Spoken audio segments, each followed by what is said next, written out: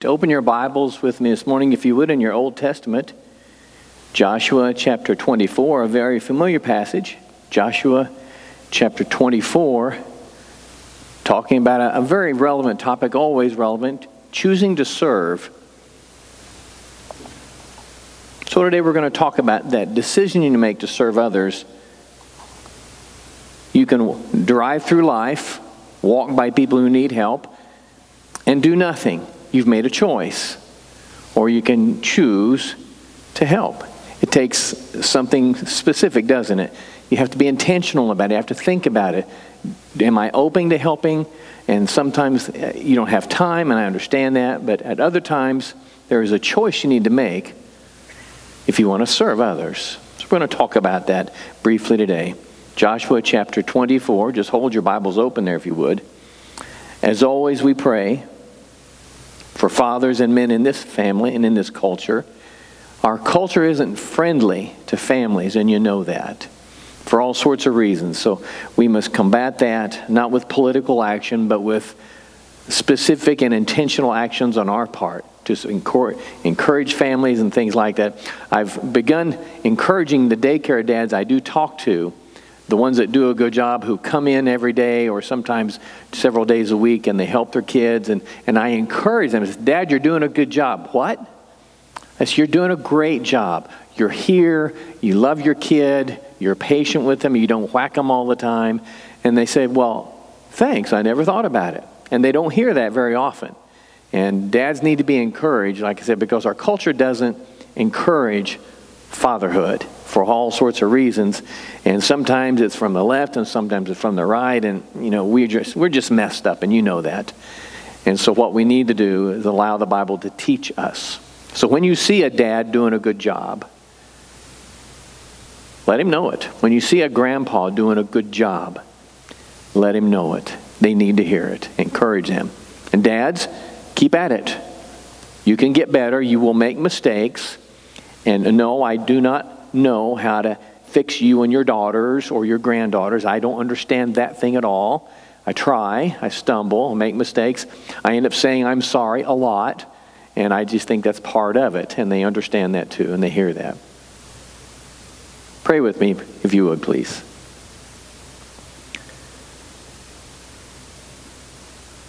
Father, again, we thank you for your presence and for all that you've done for us. Thank you, Lord, for being a father that teaches us, that is firm with us, and at the same time, soft and loving and forgiving. You've shown us how to be strong leaders in the family, fathers and mothers both. Thank you. We pray this morning for our congregation and those here today. We ask for your help, Father. We struggle against personal sin, laziness and apathy and distorted culture, priorities that are messed up. So many things seem to lead us away from you. We ask for mercy, Father, when we fail. We ask for encouragement and hope, and we ask that you would teach us from your word how we might be better at being the people of God. We pray this morning that you would be with those who have power over us in our culture, some men, some women. Give them wisdom and guidance. We pray that our leaders and politicians, like I said, those that have power, that they would be given wisdom and discernment and restraint in their use of power. In our nation, we struggle against so many things that would divide us. Help us, Father, to stand together. Help us to learn to accept people as they are, even when we disagree. We pray for the ability to speak our mind with grace and compassion. We ask, as always, that you would be with our first responders, our soldiers and their families, and those that serve us. Encourage them, Father. Use them to save lives and make a difference. Help us to be encouraging and supportive of their efforts and comfort their families in their struggles. As always, Father, we ask for mercy and forgiveness for our sin. We ask for guidance every day. And we ask, Father, that we would live in a way that could honor you. As we study your word, speak to us today. In Jesus' name we pray. Amen. Service doesn't really have a negative connotation. How about servant? Nothing good about the term servant, unless it's in the context of service. Ever thought about that? We have this idea of servant, and because of the way of our culture's history with racism and slavery and those kinds of things, we tend not to use that term servant, and yet it is a wonderful term because it refers to someone that serves others, someone that serves their God, someone that serves a greater purpose. On screen is a picture of a gentleman. You don't know him, David Roselle, captain, retired now. In the military, just one of those nameless soldiers who serves our country. Great sense of duty, gifted individual, strong father.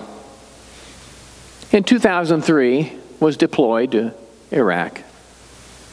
Within just a few weeks, he was exploded by a mine, an improvised explosive device they call him, blew up his Humvee, lost his foot, thought his career was over, thought his life was over for a while, dealt with the discouragement, the depression, and all those things that in PTSD that all of those soldiers that have severe trauma go through, struggle with those things.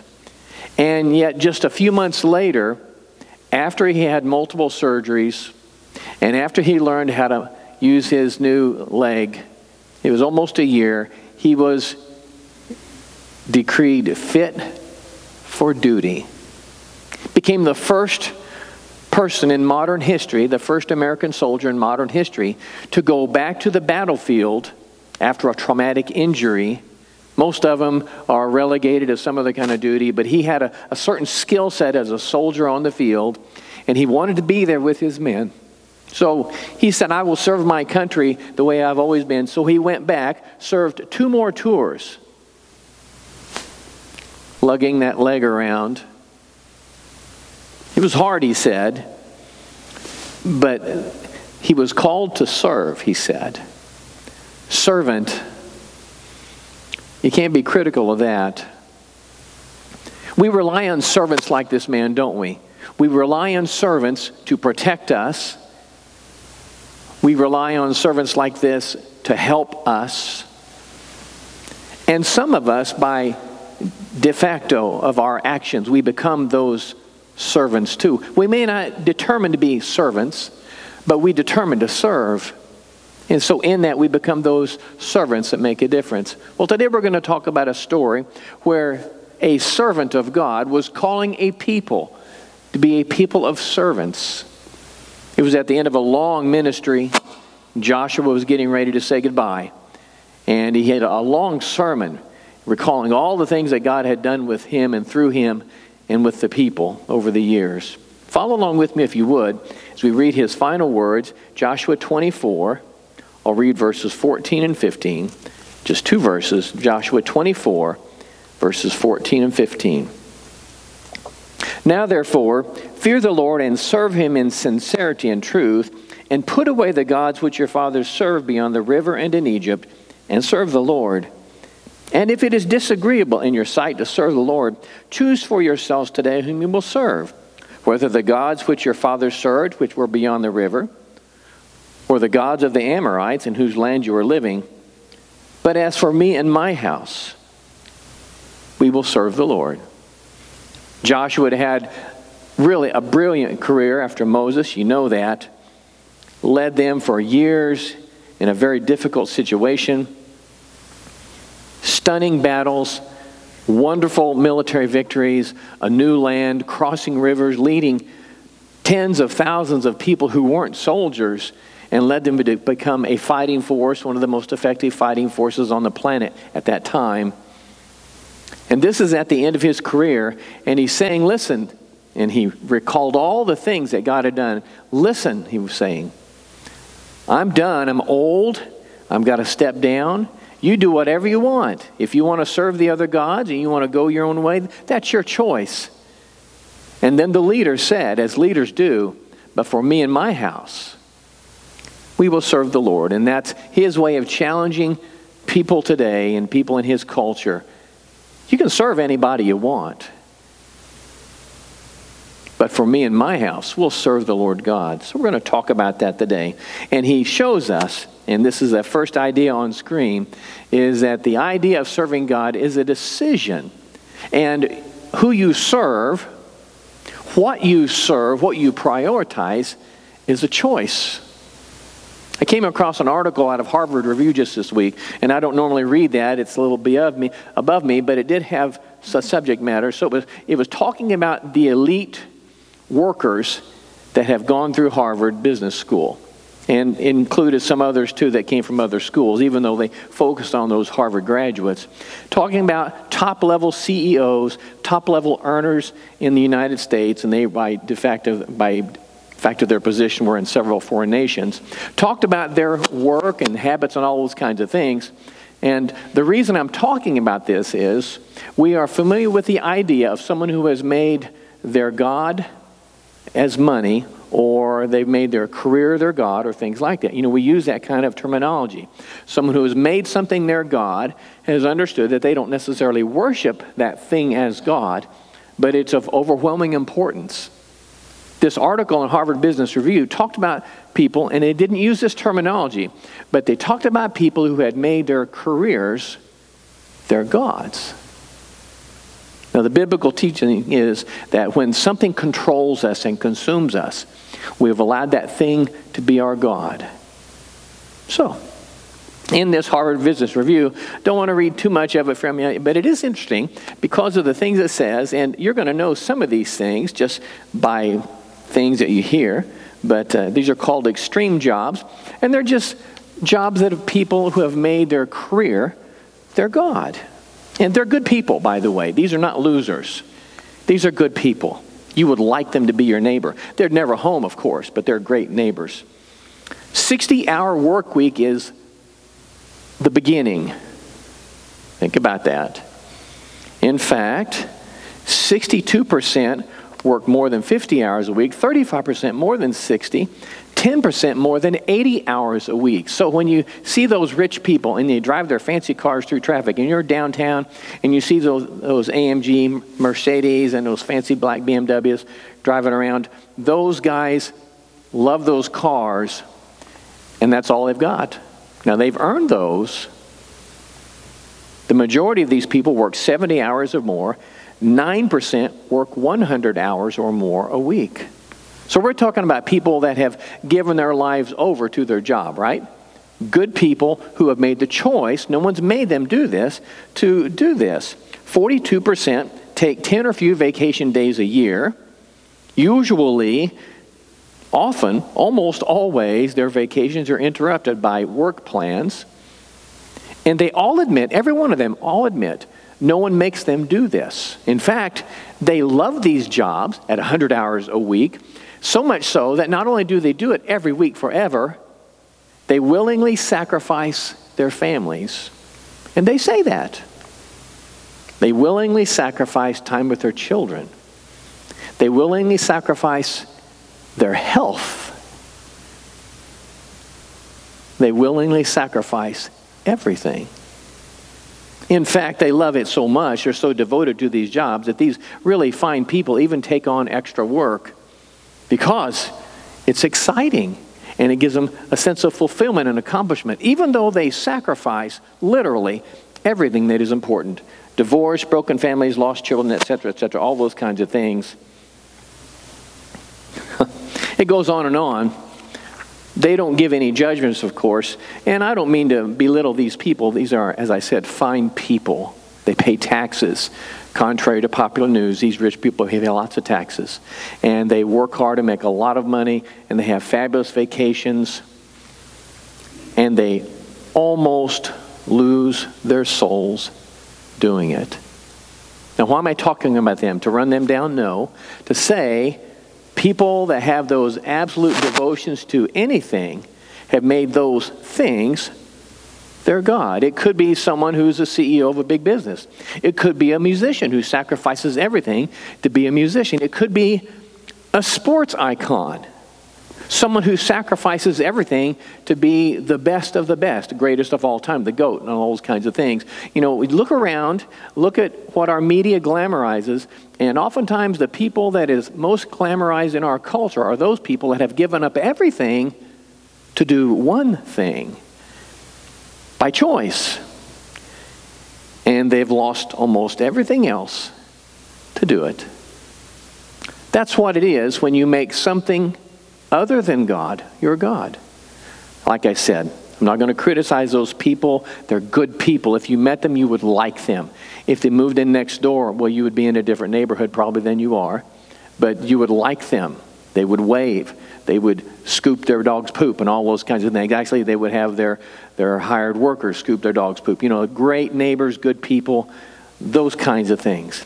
And yet, when you make anything other than God, the God of your life, you make huge sacrifices of all the most important things. Joshua was getting ready to go away. He knew he would retire for a time and his health was failing, and he knew that God had blessed these people, and for decades these people had seen God do the miraculous. They crossed the Red Sea. They crossed the Jordan River. They conquered Jericho. They conquered the Promised Land. Their ancestors had grown up hearing about the Promised Land. They were in the Promised Land. They had seen God do things that they would never have imagined, and prophecies had come true. They had heard God's voice. They had seen His Shekinah glory, this glowing cloud, and it was amazing what they had seen. And at every turn, Joshua, the leader, said, listen, the reason we're experiencing this is because we are following the Lord God. Keep this up, and God will bless us. In his last sermon, he was saying, listen, everything that we've accomplished isn't because we're great people. It's because God is a great God. He's been generous to a fault. He's done everything for us. He's blessed us and gifted us and given you great leaders and good people and all kinds of abilities. Keep it up, and God will continue to bless you. Now, the reason he did that is because he knew us, didn't he? I wish we could say that those Hebrew people, they just weren't very bright, because if we saw all the good things that God would do, then we wouldn't step into sin. And yet, they are us, aren't they? Joshua knew his people. He loved them. But he knew they had a tendency to walk into sin. And if not encouraged every day and not challenged every day by good leadership, they would walk away from God before long. And they would make mistakes. And they would choose to quit serving God. And so he called them to faith. On screen is this passage. Read this with me if you would. If it is disagreeable in your sight to serve the Lord, choose for yourselves today whom you will serve, whether the gods which your fathers served, which were gods beyond the river, or the gods of the Amorites in whose land you are living. But as for me and my house, we will serve the Lord. Now later on, they answered in the affirmative. We will serve the Lord. We will serve God. We will be loyal to Him. So at that point in time, they made the choice, we will be loyal to God. And yet and I know from our history that the people didn't always live up to that declaration of faith. Just like us in so many ways. We can't be too critical of people who make mistakes, because they are us, aren't they? As for me and my house, we will serve the Lord. So we gather and worship today. We celebrate Father's Day. That's a good thing. We celebrate the fact that God did a great thing at the apartment complex. And we celebrate and worship a God that we know has blessed us in so many ways. Something evil about that spot. So I'm going to choose to move over here to this spot. So we serve this God who continually blesses us. And yet we still struggle, don't we? Struggle with the choice to serve Him and Him alone. I guess one of the problems is we're just stubborn sometimes. We don't mean to be, we just are. Sometimes we forget. We need to be reminded. Sometimes it's just easier to do whatever you want rather than follow God's teachings. You know, the pesky thing about biblical teaching is they challenge us, don't they? And they challenge us to confront ourselves in our sin, and they challenge us to confront our selfish nature. They challenge us to stop talking. They challenge us not to follow our emotions and to act on our emotions. Sometimes it's just easier to do what we want. And yet the choice to serve the Lord God is one of those things that can change everything. Joshua knew that if you follow the right God, your life will be better. On screen is this idea. The character of the God you serve will shape the course of your life. Let's go back to that. Stay away from that spot. Let's go back to the idea of those people in a Harvard Review magazine, the elite top-level wage earners and CEOs of the big countries. Their God is their career. Good people. Because of their career choices, they work, 10% over 100 hours a week. Let me ask you this. Let's say you work 70 hours a week. You in the mood for cranky kids when you get home? You don't want to go home if you got cranky kids, do you? You work 70 hours a week. You're going to exercise and do your cardio and watch your weight? No, you're going to grab a burger on the way home and take a nap when you get there. You work 70 or 80 hours a week. You're going to work on your relationship with your spouse? No, you don't have time. You're tired. For a time, my dad worked 70 hours a week at the Ford plant when I was growing up. It was just one of those things, and once in a while he'd have to do that. And he would be gone before we get up. And he would still be at work when we went to bed. For weeks at a time, we would not see my dad. And I know it bothered Mom because she would cry in his absence. And I remember that. I was just a squirt. But that was just for a time. It wasn't permanent. But I've tried to think, what would my life have been like? What would my family setting have been had my dad worked like that all the time? Well, you know, don't you? Some of you have done it. Sometimes you just have to. And I understand that in certain times, people have to work a lot of hours. But if you allow that to shape your life will take a certain shape, won't it? And the negative impact on your relationships, on your priorities, on your values, on health, all those things come with it.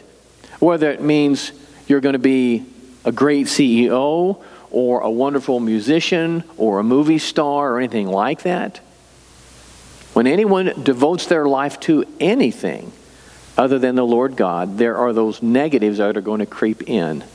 Because those negatives are just part of it. And they squeeze out everything else. Joshua knew that. So what we have to do as Christians, as God's people, fast forward a couple thousand years, is try to make those examples where God is allowed to lead us. What that means is to do what Joshua said. Make sure that the God you serve is the Lord God. He's not just saying, receive Jesus as Savior. Yes, that's the beginning. But make sure that your life's goal is to honor God, to live out your faith, to be a person of faith first and allow that to influence everything else. If you want to do anything else, that's okay, but it doesn't necessarily lead you in a faith relationship with God. So what you want to do is make that choice to allow God to influence you from the beginning. So every day, so you make this choice every day, God, how can I be the person you want me to be? Now on screen are some things that God can do that can shape our lives. No easy answers here, no guarantees. But I'm going to tell you, if you choose to place God first in your life will take on certain characteristics.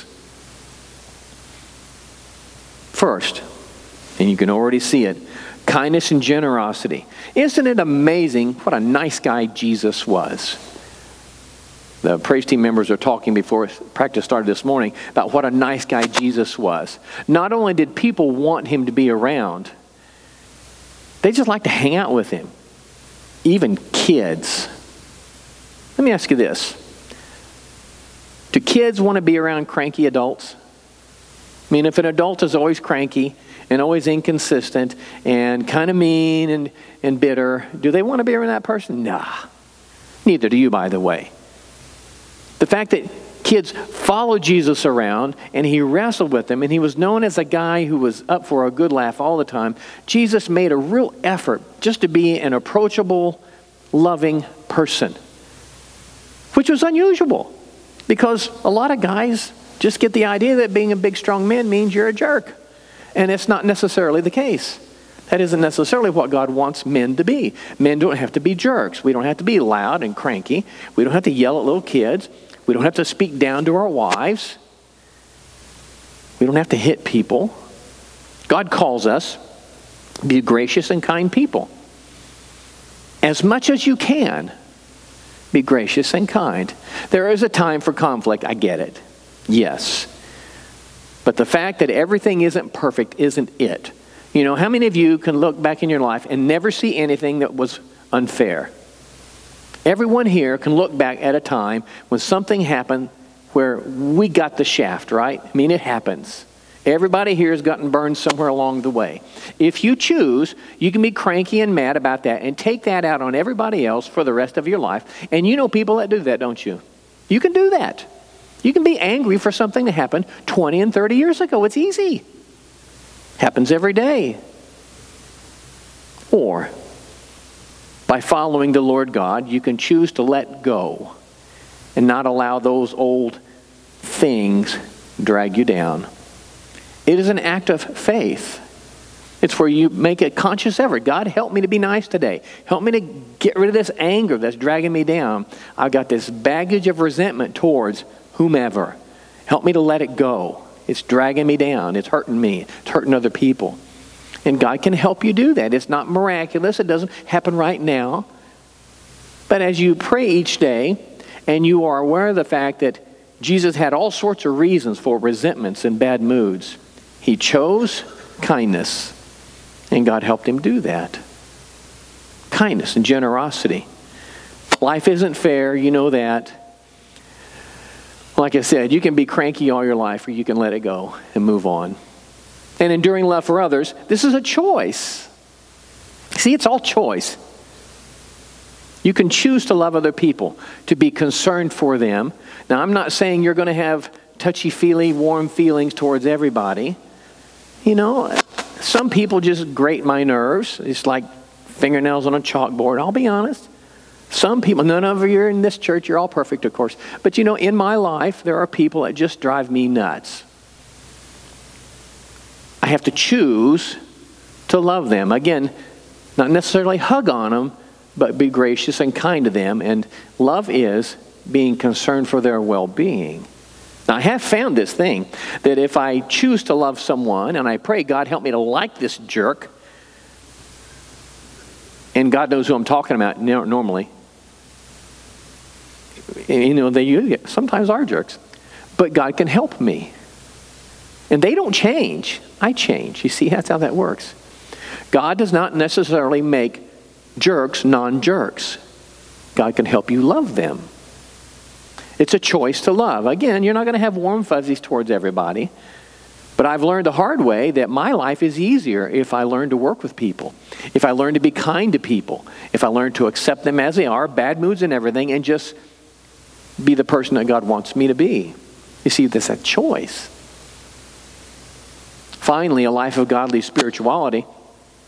This is where you study Scripture and you learn how to be the Christian and you don't let it go to your head.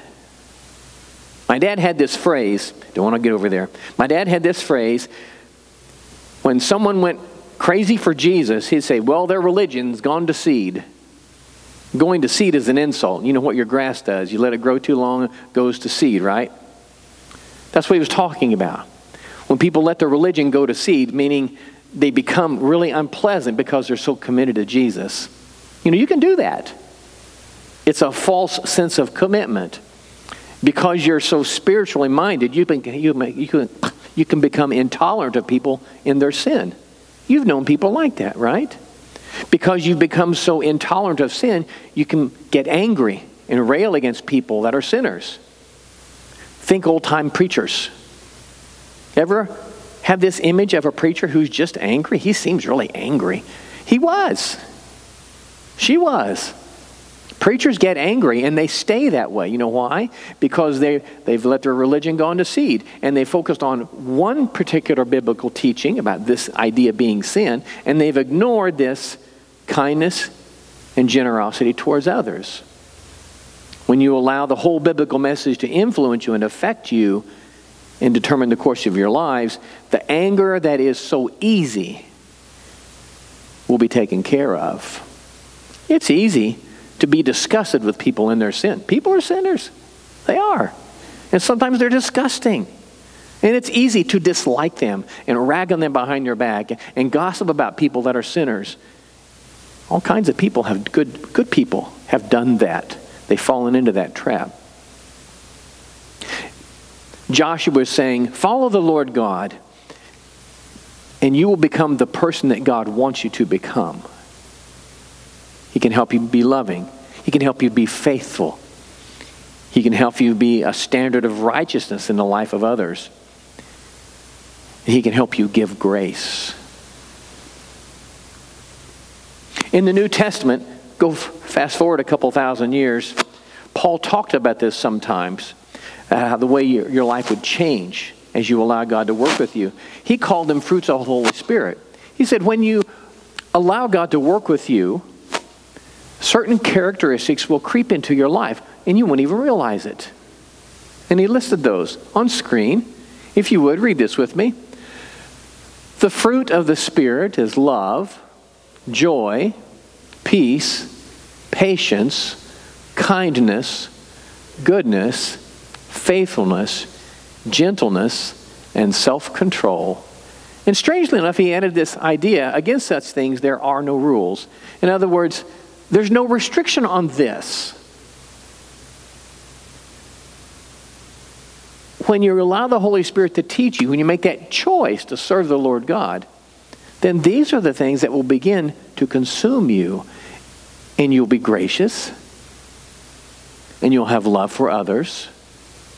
And look, peace and patience and kindness. You know that thing that bugs you, and I just wish people would leave me alone, and all that business. That stuff goes away because you've allowed God to change you.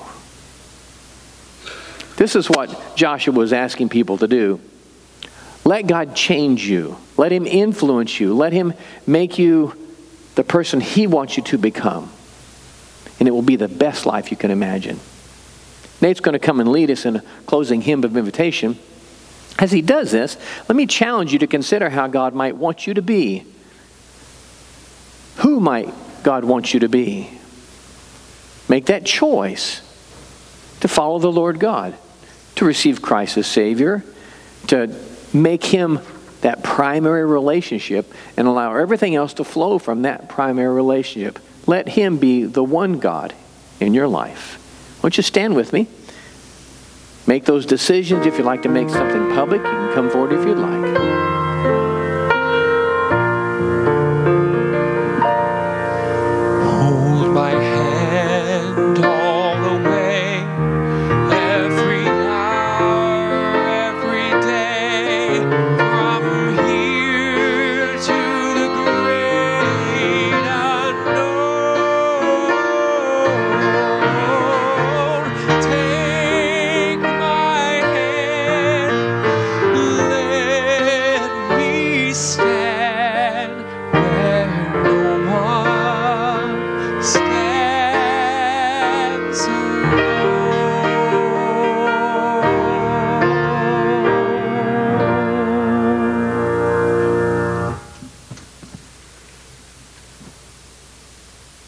George.